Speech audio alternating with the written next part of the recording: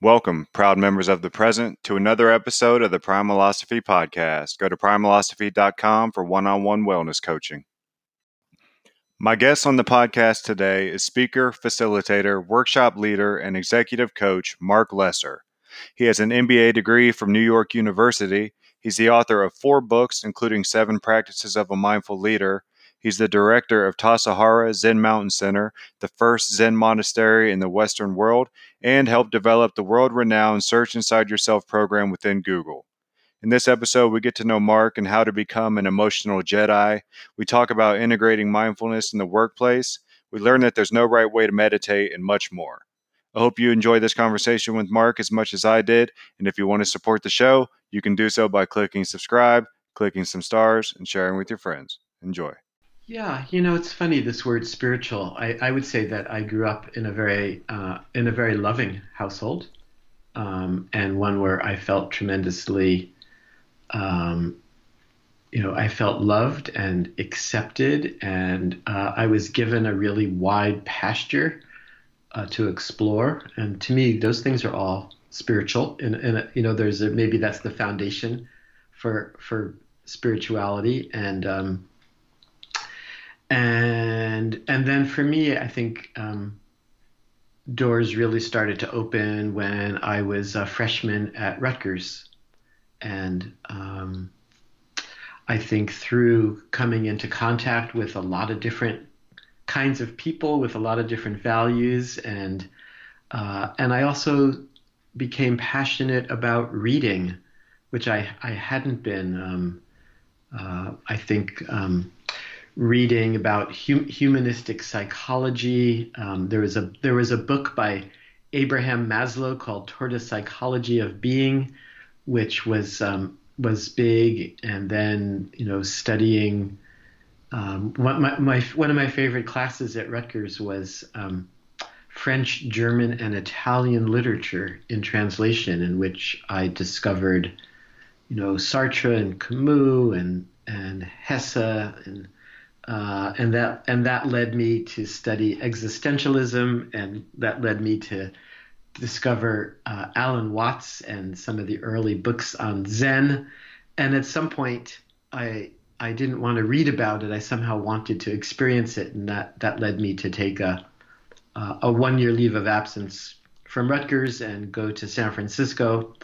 And that 1 year turned into 10 years of living at the San Francisco Zen Center. Wow. Talk to me about Maslow and how it opened your eyes to self-actualization. Yeah, that's the word. You got it.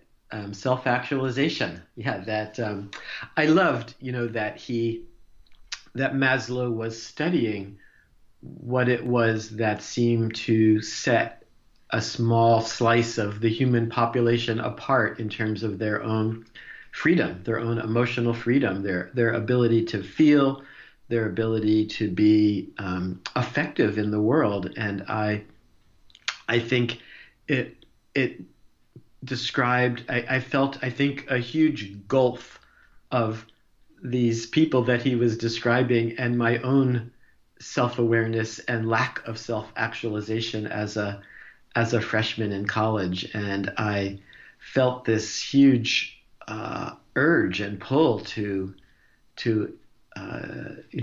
say, how could I be more, how could I feel more, how could I live with more richness and aliveness. And that kind of set me on that path of exploring that, which I had the same questions 40 years later. Yeah, I like that. It's like you said earlier, it's one thing to read up on these guys and their insight, but then to put it into practice, that's what matters. Were you uncomfortable in your skin before reading that? In a way, I think I felt, maybe I felt too comfortable. I think I was comfortable being asleep. Comfortably numb, maybe? I was comfortably numb. I was comfortably unaware. I was comfortably undeveloped.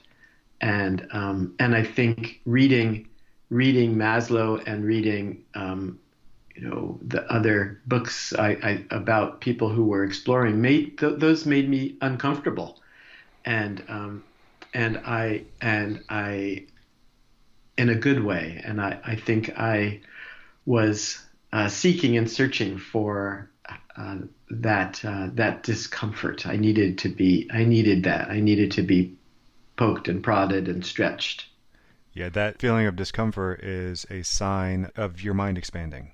Yeah, it's interesting to think of it that way. It feels rather, rather paradoxical, right? Who wants to be uncomfortable? But yet I look at all of the um, major transitions in my life. I think were at some point reaching a place where I felt that my world had gotten too small, and I somehow needed to and it was uncomfortable to step out of those various worlds into some other place. But that seems, I think that's the practice, I think.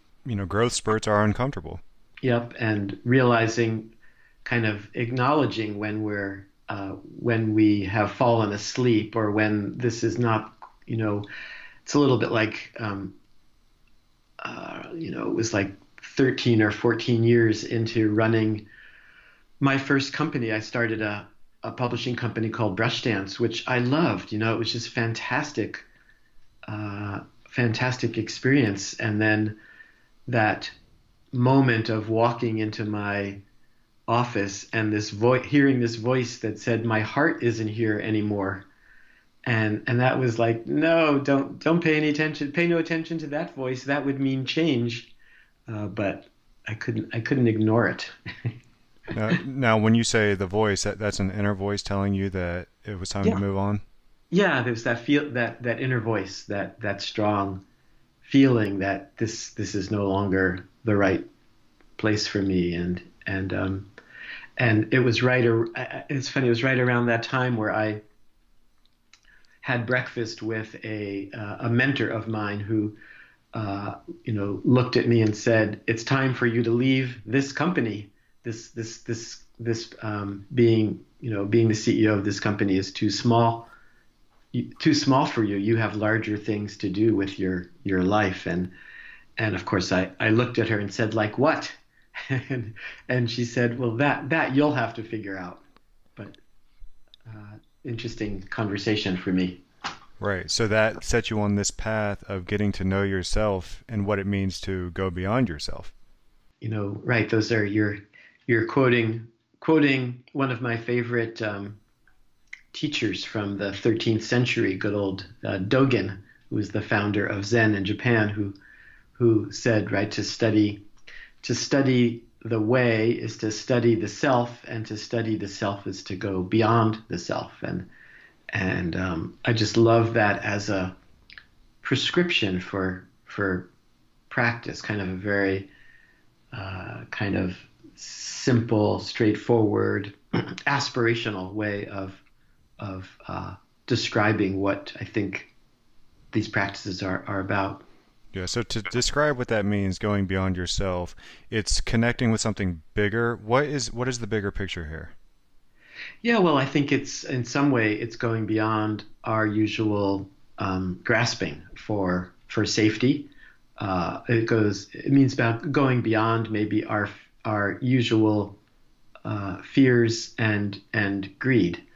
And what I like that language of going beyond, because I think it's not that we're going to eradicate our our own fears and our own grasping. Those I think that's part of our humanness, is that those things are in us, but then to recognize them, this is the study. I think to study them, and then to be able to not be so tossed around by them, right? And to be able um, to see our own, the richness that is within us and is within everything and is within the world, and it's a kind of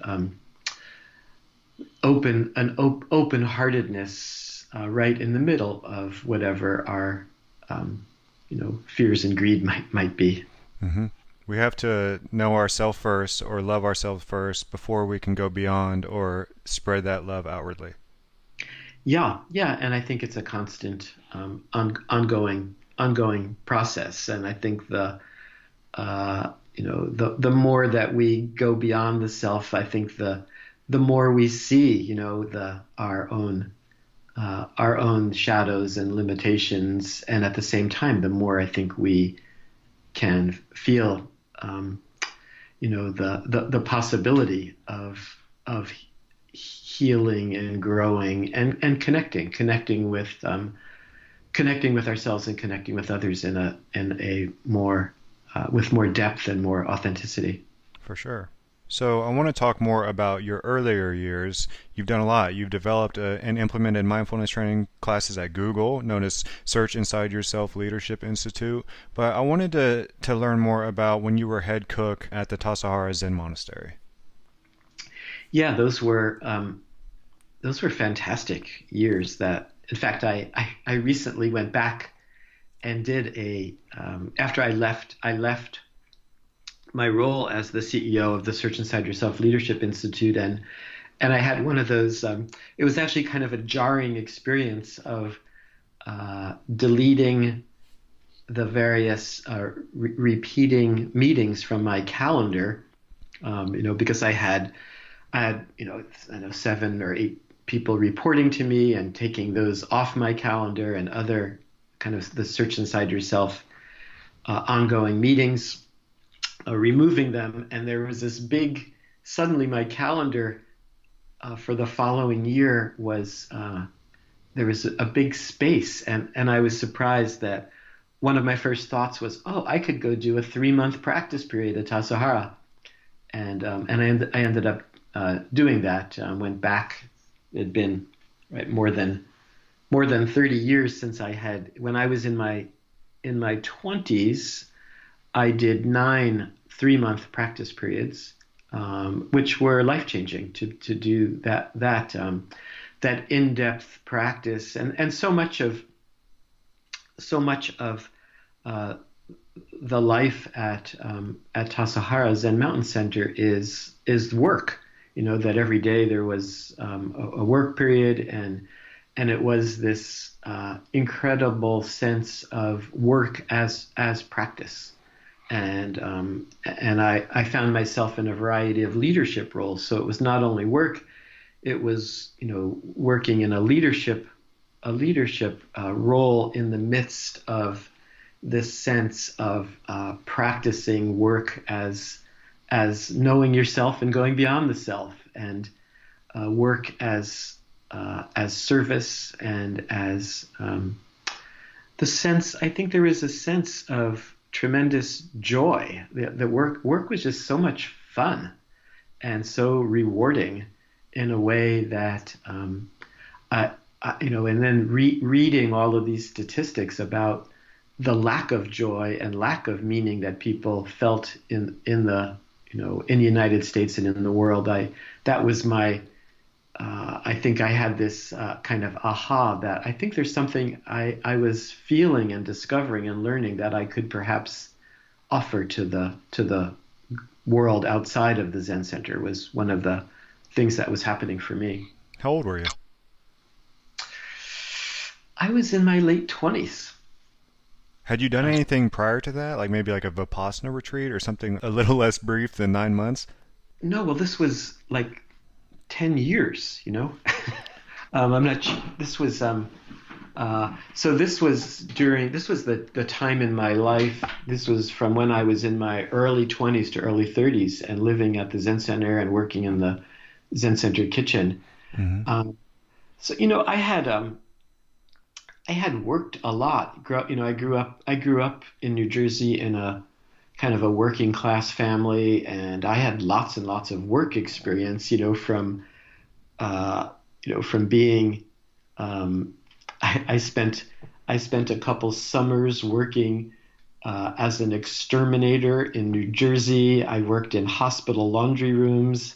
I was a golf caddy for many, many summers. But those were all, kind of a very different experience of work than being in the, in the Zen monastic world. I think those were not all that enjoyable. Although even then, I felt something about the possibility of aligning with one's values and work, even in those very odd jobs that I had done. You were in your late 20s. You were responsible for overseeing a restaurant quality kitchen and feeding all the students and the guests. And you discovered you were really there to support a culture of mindfulness practice. Tell me more. Yeah, yeah, that. But I think that was, I was really lucky in that uh, at the San Francisco Zen Center, the kitchen practice was a highly evolved practice. That there were incredible sense of kind of structure and just basic incredible sense of uh, there was like well structured training for how to work in the kitchen, both in very practical ways, from things like how vegetables were cut and how you treated knives and cutting boards and a sense that you were there to practice, and it was this ongoing, very much kind of practical and aspirational sense of bringing mindfulness practice, bringing meditation practice into everything that you did, from the food preparation to how you were working with other people, and it was just something very kind of very very special. And even today, I go back every I've been going back every year, and at least spending a little, just kind of dipping in to that sense of working, that experience of working at the Tassajara kitchen.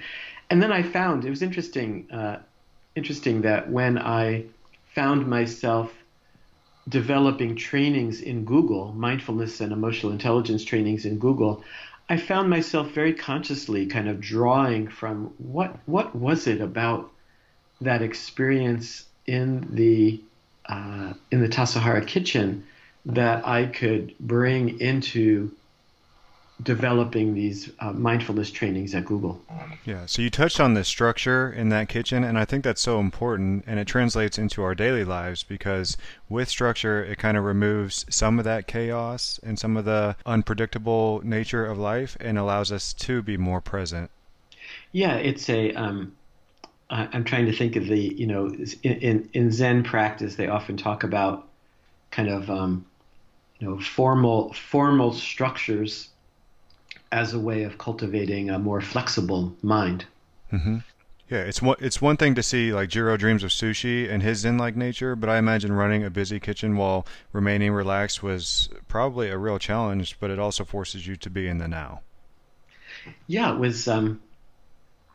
there was a real sense of often a sense of intensity and a sense of urgency, and it wasn't unusual that things would go wrong, as in any kitchen, with something, the potatoes not being cooked when it was time to serve the meal, or someone not showing up because they were sick, and you were shorthanded in the kitchen. A lot like anyone experiences, I think, in any organizational life. Um, challenging things happen, and it's really helpful to be able to draw on particular structures and assumptions. And it also teaches you about the importance of focusing on the process, not just the outcome. Definitely, definitely. That's yeah. And when I hear process, I find myself translating that on a broader level, an organizational level, into culture, right? That creating organizational culture and company culture, why that is so essential in terms of both the the character building, the building of trust in the organization, as well as supporting getting stuff done. Another thing that I wanted to touch on with you is just the term mindfulness in itself. Are you concerned with a misunderstanding of this and also with it becoming more of a productivity hack? I think everything has a shadow side, and that that we, of course, need to be aware of the misuses and shadows of anything, mindfulness included, and of course, um, mindfulness can be used for nefarious reasons, or it can be used, right, as you're saying, just for productivity and leave out the part about character building. Uh, it can, yeah. So I have that concern, but not enough to throw it out.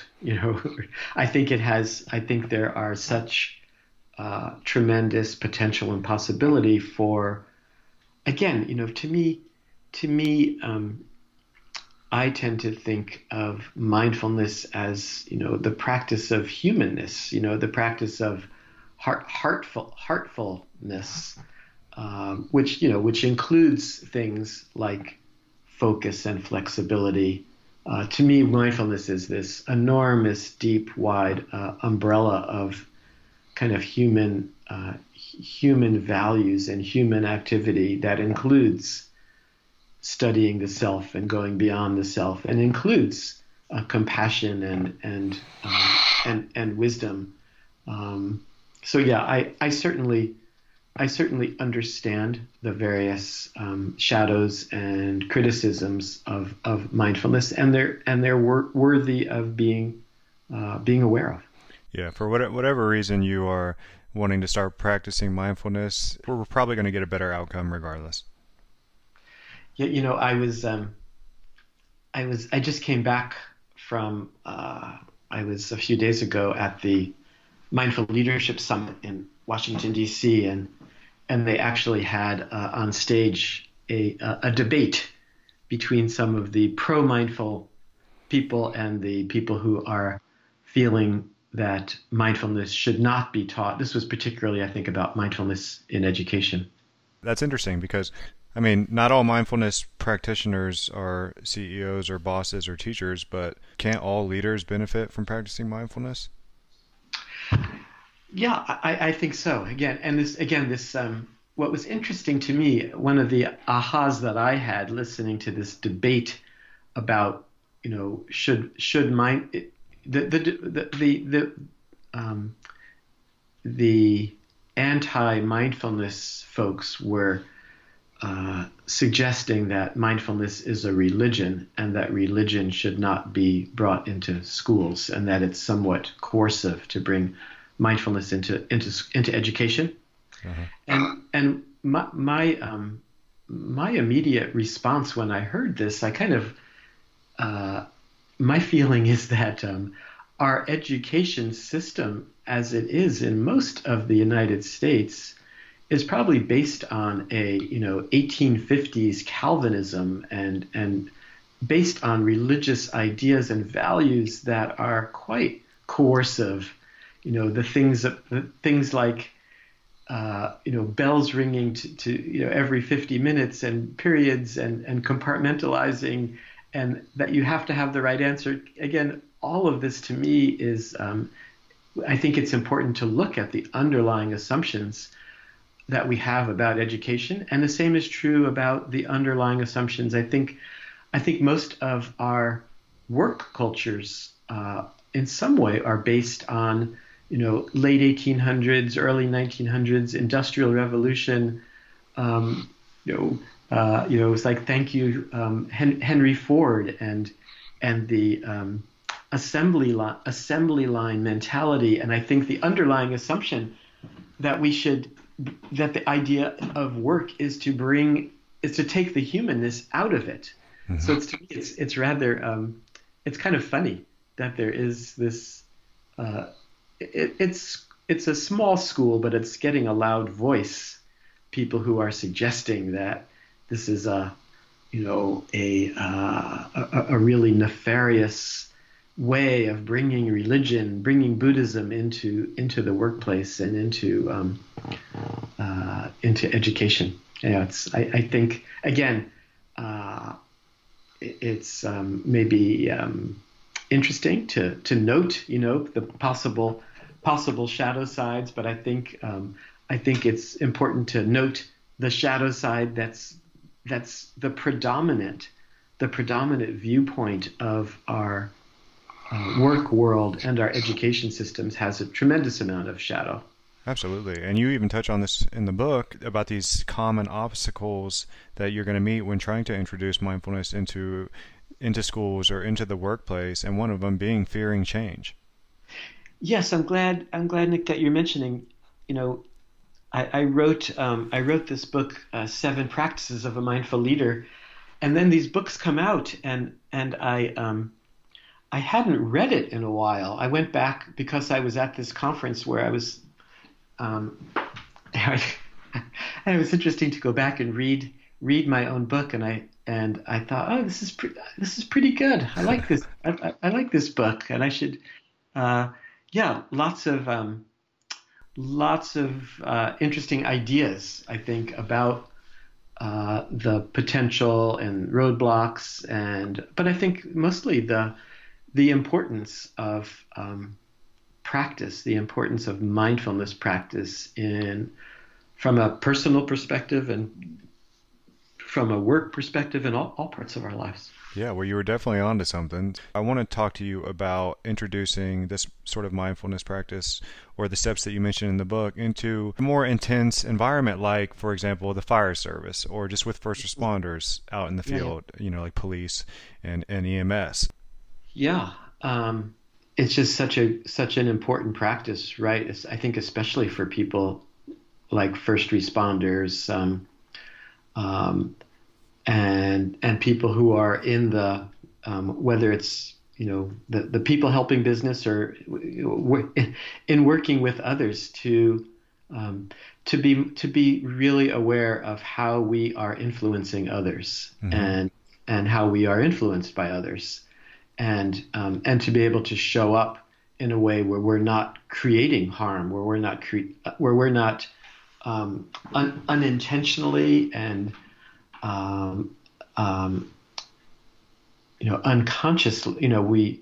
We There's always so much happening in us, especially in these kind of situations where there's tremendous urgency and needing to make a lot of decisions, and will often will often make mistakes, will often cause stress and pain despite our best intentions, and to be really aware of how we're doing that. So I think so much of this practice is um, to develop ourselves to be able to embody a kind of awareness and presence, and to see with as much to see and act with as much clarity as we possibly can, and to not get all defensive and bent out of shape when we make mistakes, when we say something that is causing discomfort or pain, and to acknowledge it and be able to work with it skillfully. Hmm. Yeah, it is a skill that we have to develop of being in the moment and not letting our emotions get the best of us. So when we are in control, we're less likely to become afraid and react without thinking. Yeah, yeah. Well, again, it's uh, some of the paradox there, and again, our language is very dualistic, but in some way, right?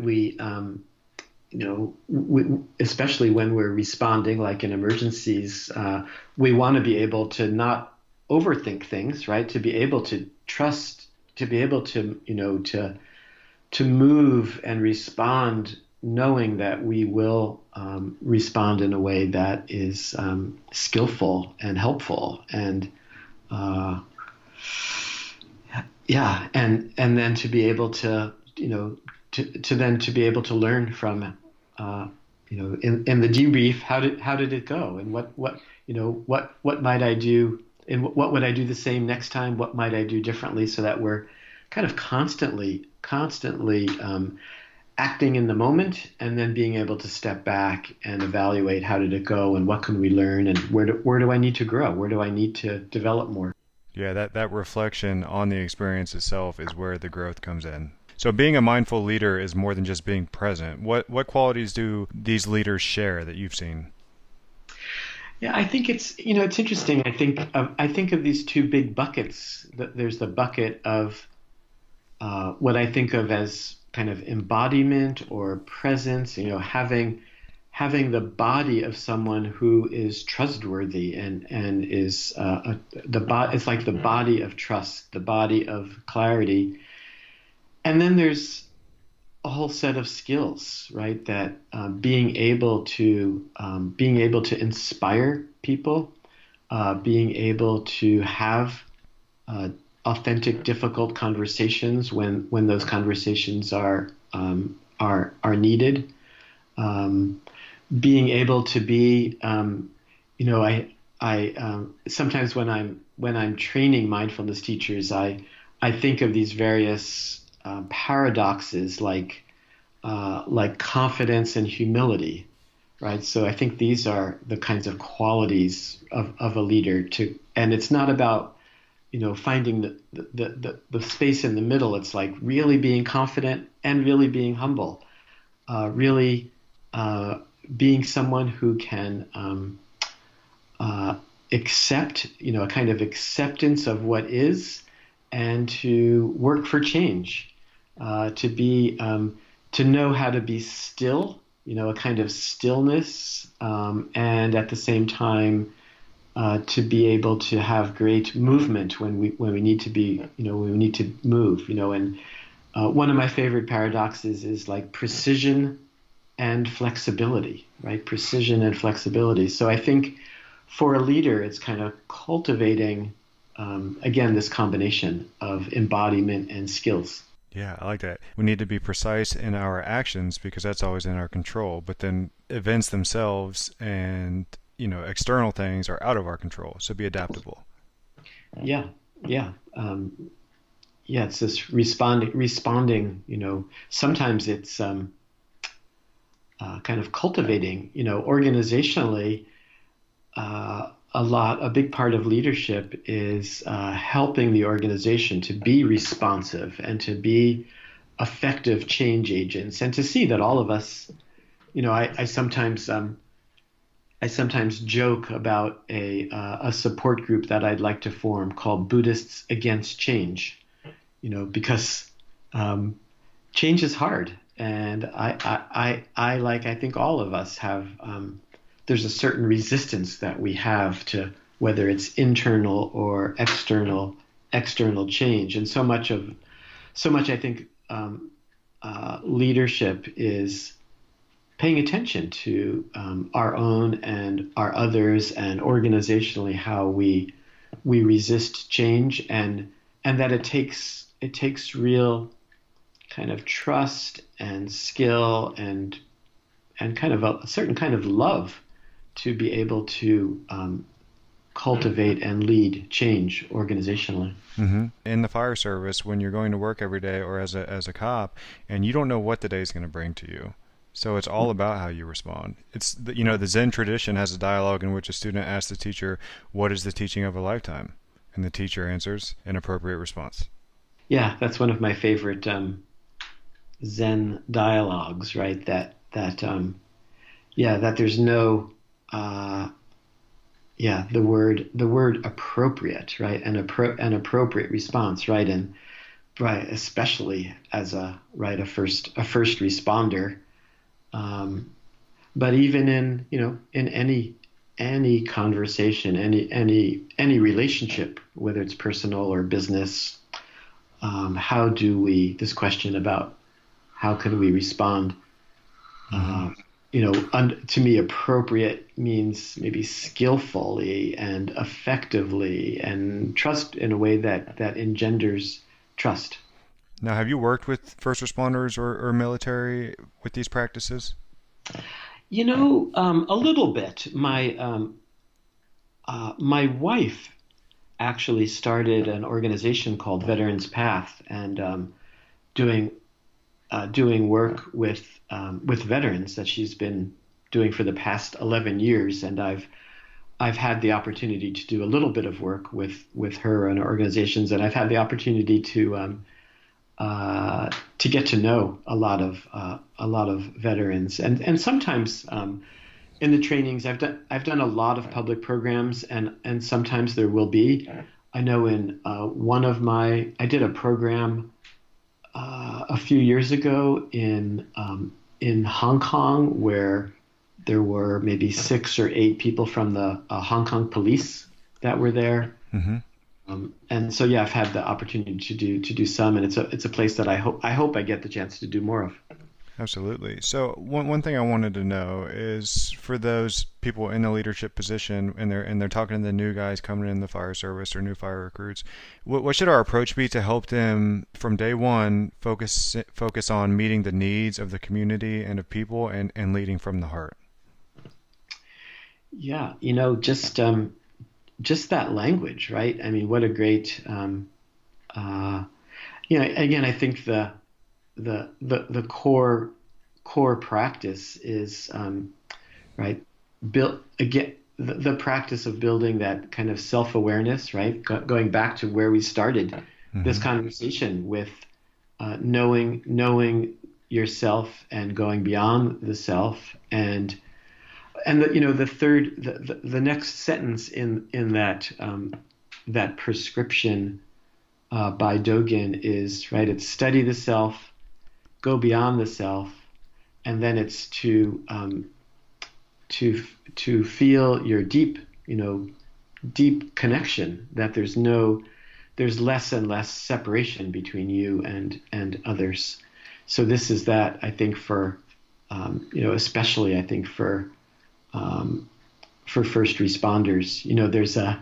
There's in the Zen world, there's these core vows, right? That beings are numberless. I vow to save them, but it doesn't mean that I'm separate. I can only help people by feeling our oneness and our lack of separateness.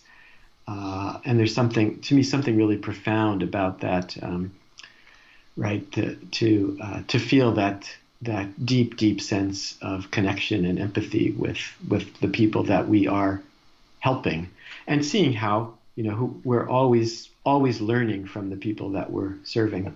Yeah, and I think most public servants they start out that way. When we're talking about the first two practices in your book, we start out loving the work and doing the work, and we have the sympathy. But then when it becomes kind of like factory work and you're taking all these runs and you're not getting sleep, it's going to make this an uphill battle. So how can we kind of keep that sympathy and that compassion? Yeah, well, I think this is partly why having some kind of a regular practice where we can, I think it's essential to be able to step out of the stream and have a meditation practice, have a way, ideally daily, and if not possible, whenever is possible, to be able to. And I think there's something particularly for first responders to have some kind of a regular practice, and also to have the support of to be part of a community of people who are all agreeing on and aspiring to bring that real heart and awareness to your work. Yeah, because it's otherwise, I think those stresses and strains can, like as you were describing, I think that kind of burnout or that kind of stress is a clear sign that more practice is needed, more practice of that combination of stepping outside of the stream of demands and ongoing support of others. Hmm. We have to connect to our pain before we can connect to the pain of others. What does that look like in real life? Having the practice of examining and staying with what is, both in terms of whether it's our own our own confusion, our own fears and greeds, and um, not avoiding discomfort, not avoiding the discomfort of that, the imperfectness of our relations, the short and the pain of the shortness of life, knowing that we are here and we are all here for a relatively short amount of time, and that's painful. That hurts, Hmm. and also that's where the real, in part, that there's also real juice and love. It's a way of, not, yeah, just the practice of not avoiding pain, and that's one way to look at, um, meditation practice. In a way, is stepping in and going deep into our discomfort and also deep into our own sense of joy and the richness of being human. So don't bury the pain. We're not machines. We need to feel the feels. Totally. Yeah. You said it's not enough to just be effective without compassion, and it's not enough to be compassionate without effectiveness. That's right. It's easy, and it's easy to, uh, get caught by one side or another, right? And there is natural tension there. There is just a natural tension between getting stuff done and taking care of people and feeling the heart. There's tension between the heart and the head, Hmm. and to totally, um, be willing to notice it and see it and feel it and work with it the best that we can, and not leave out. I think, on a large level, I think a lot of the suffering that we're feeling in the United States is that we've created an economy that leaves out the heart and is much more, one that is, supposedly about kind of maximize, this whole idea of maximizing wealth and leaving out the heart and leaving out the environment is a kind of, it gets to, when taken far enough, it's a kind of, it's destructive, and it's insane at some point. Yeah, and we've also created this environment where we feel like it's not okay to reach out or to look for a mentor, though it's okay to depend on others. Totally. Yeah. Depending on others is a core mindfulness practice, core human practice. Hmm. And that goes for everybody. We need to know our limitations. Yes. Our limitations and our possibilities. Everything's a paradox. And then the last one is keep making it simpler. We're going back to your book, Accomplish More by Doing Less. Yeah. Well, keep making it simpler is the seventh practice of the seven practices. And yeah, there's, uh, I think it's just vital to keep coming back to what's most important.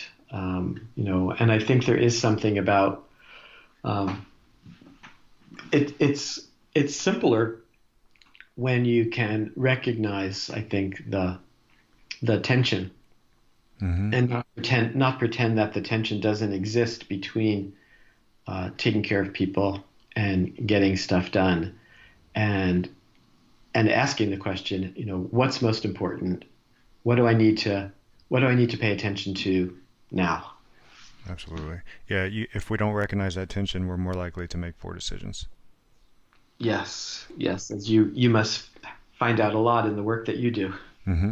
What spiritual practice has most positively impacted your life? It's funny, this word spiritual practice, because to me, what isn't spiritual practice? I think that living in community and being part of communities, I think, is huge. Uh, working with others, living with others, and even though I don't live in a community in the sense, in the way that I did for many years. My family is a community. I have a weekly meditation group in Mill Valley Zen, which is a community that I'm creating. I'm still connected.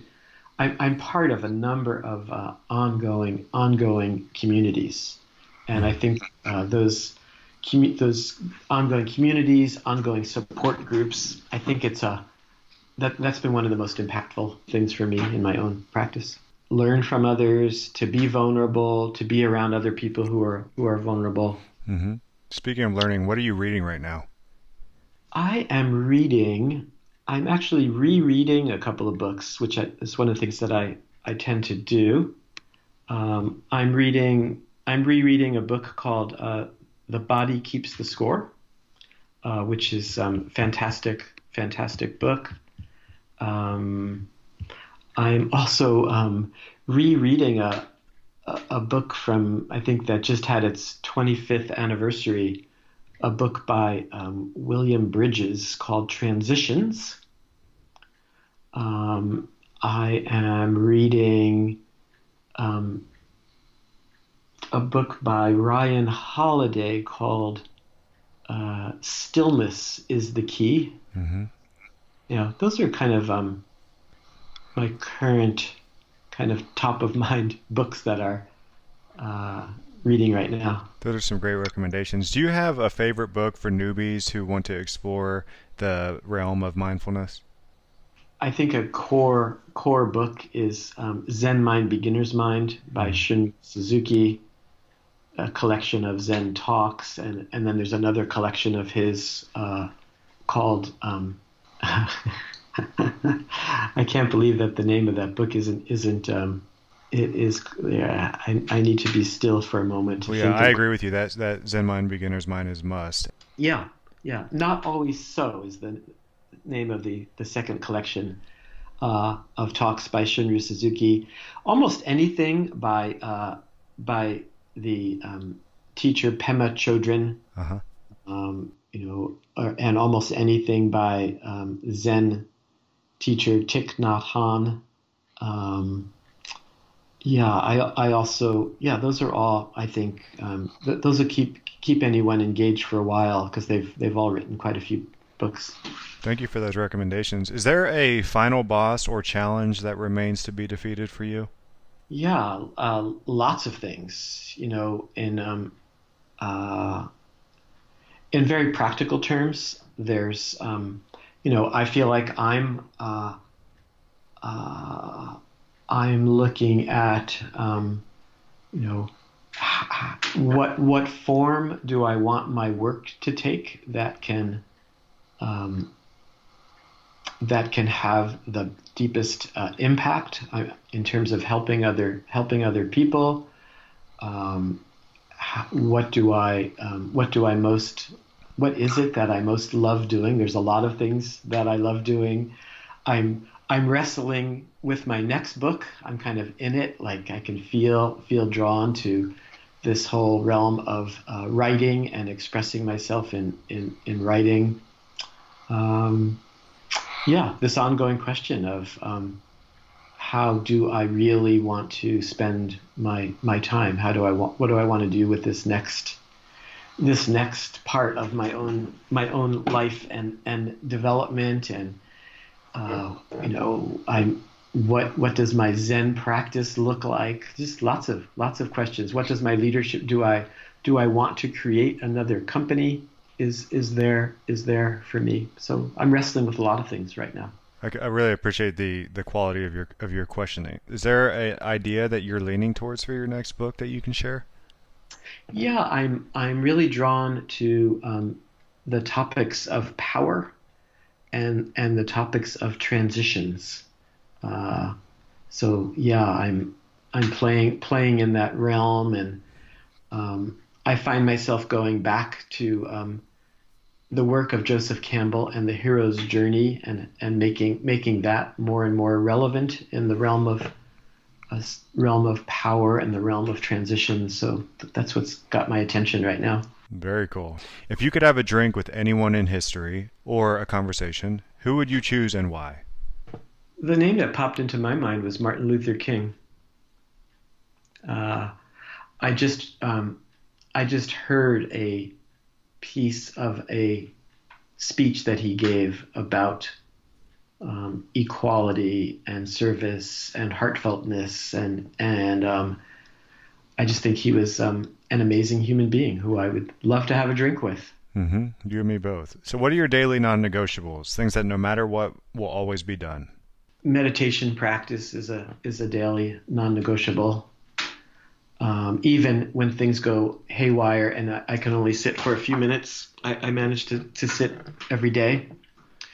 Um, oh, uh, some reading and study, and some real conversations with people in my life. I love that answer. Yeah. So you lead Mill Valley's Inn, a weekly meditation group. You have multiple books, including your newest 7 Practices of a Mindful Leader. Where else should people go if they want to learn more about you and to connect with you? My website is marclesser.net, and it's marclesser.net. And I'm doing lots of planning and scheduling right now for next year. On the one hand, trying to keep travel to a minimum. On the other hand, I like travel, so and I seem to get asked to come to different places. So yeah, my schedule's just now really getting solid for next year. Cool. Any parting words for my listeners, Marc? I'll end with one of my favorite quotes by Wendell Berry. Said, "Be joyful, though you've considered all the facts." All right, everybody. Thank you so much for listening. Be sure to follow me on social media at Primalosophy. And if you want to subscribe to my weekly newsletter, Sunday Goods, you can find the link in the show notes. Shakoba.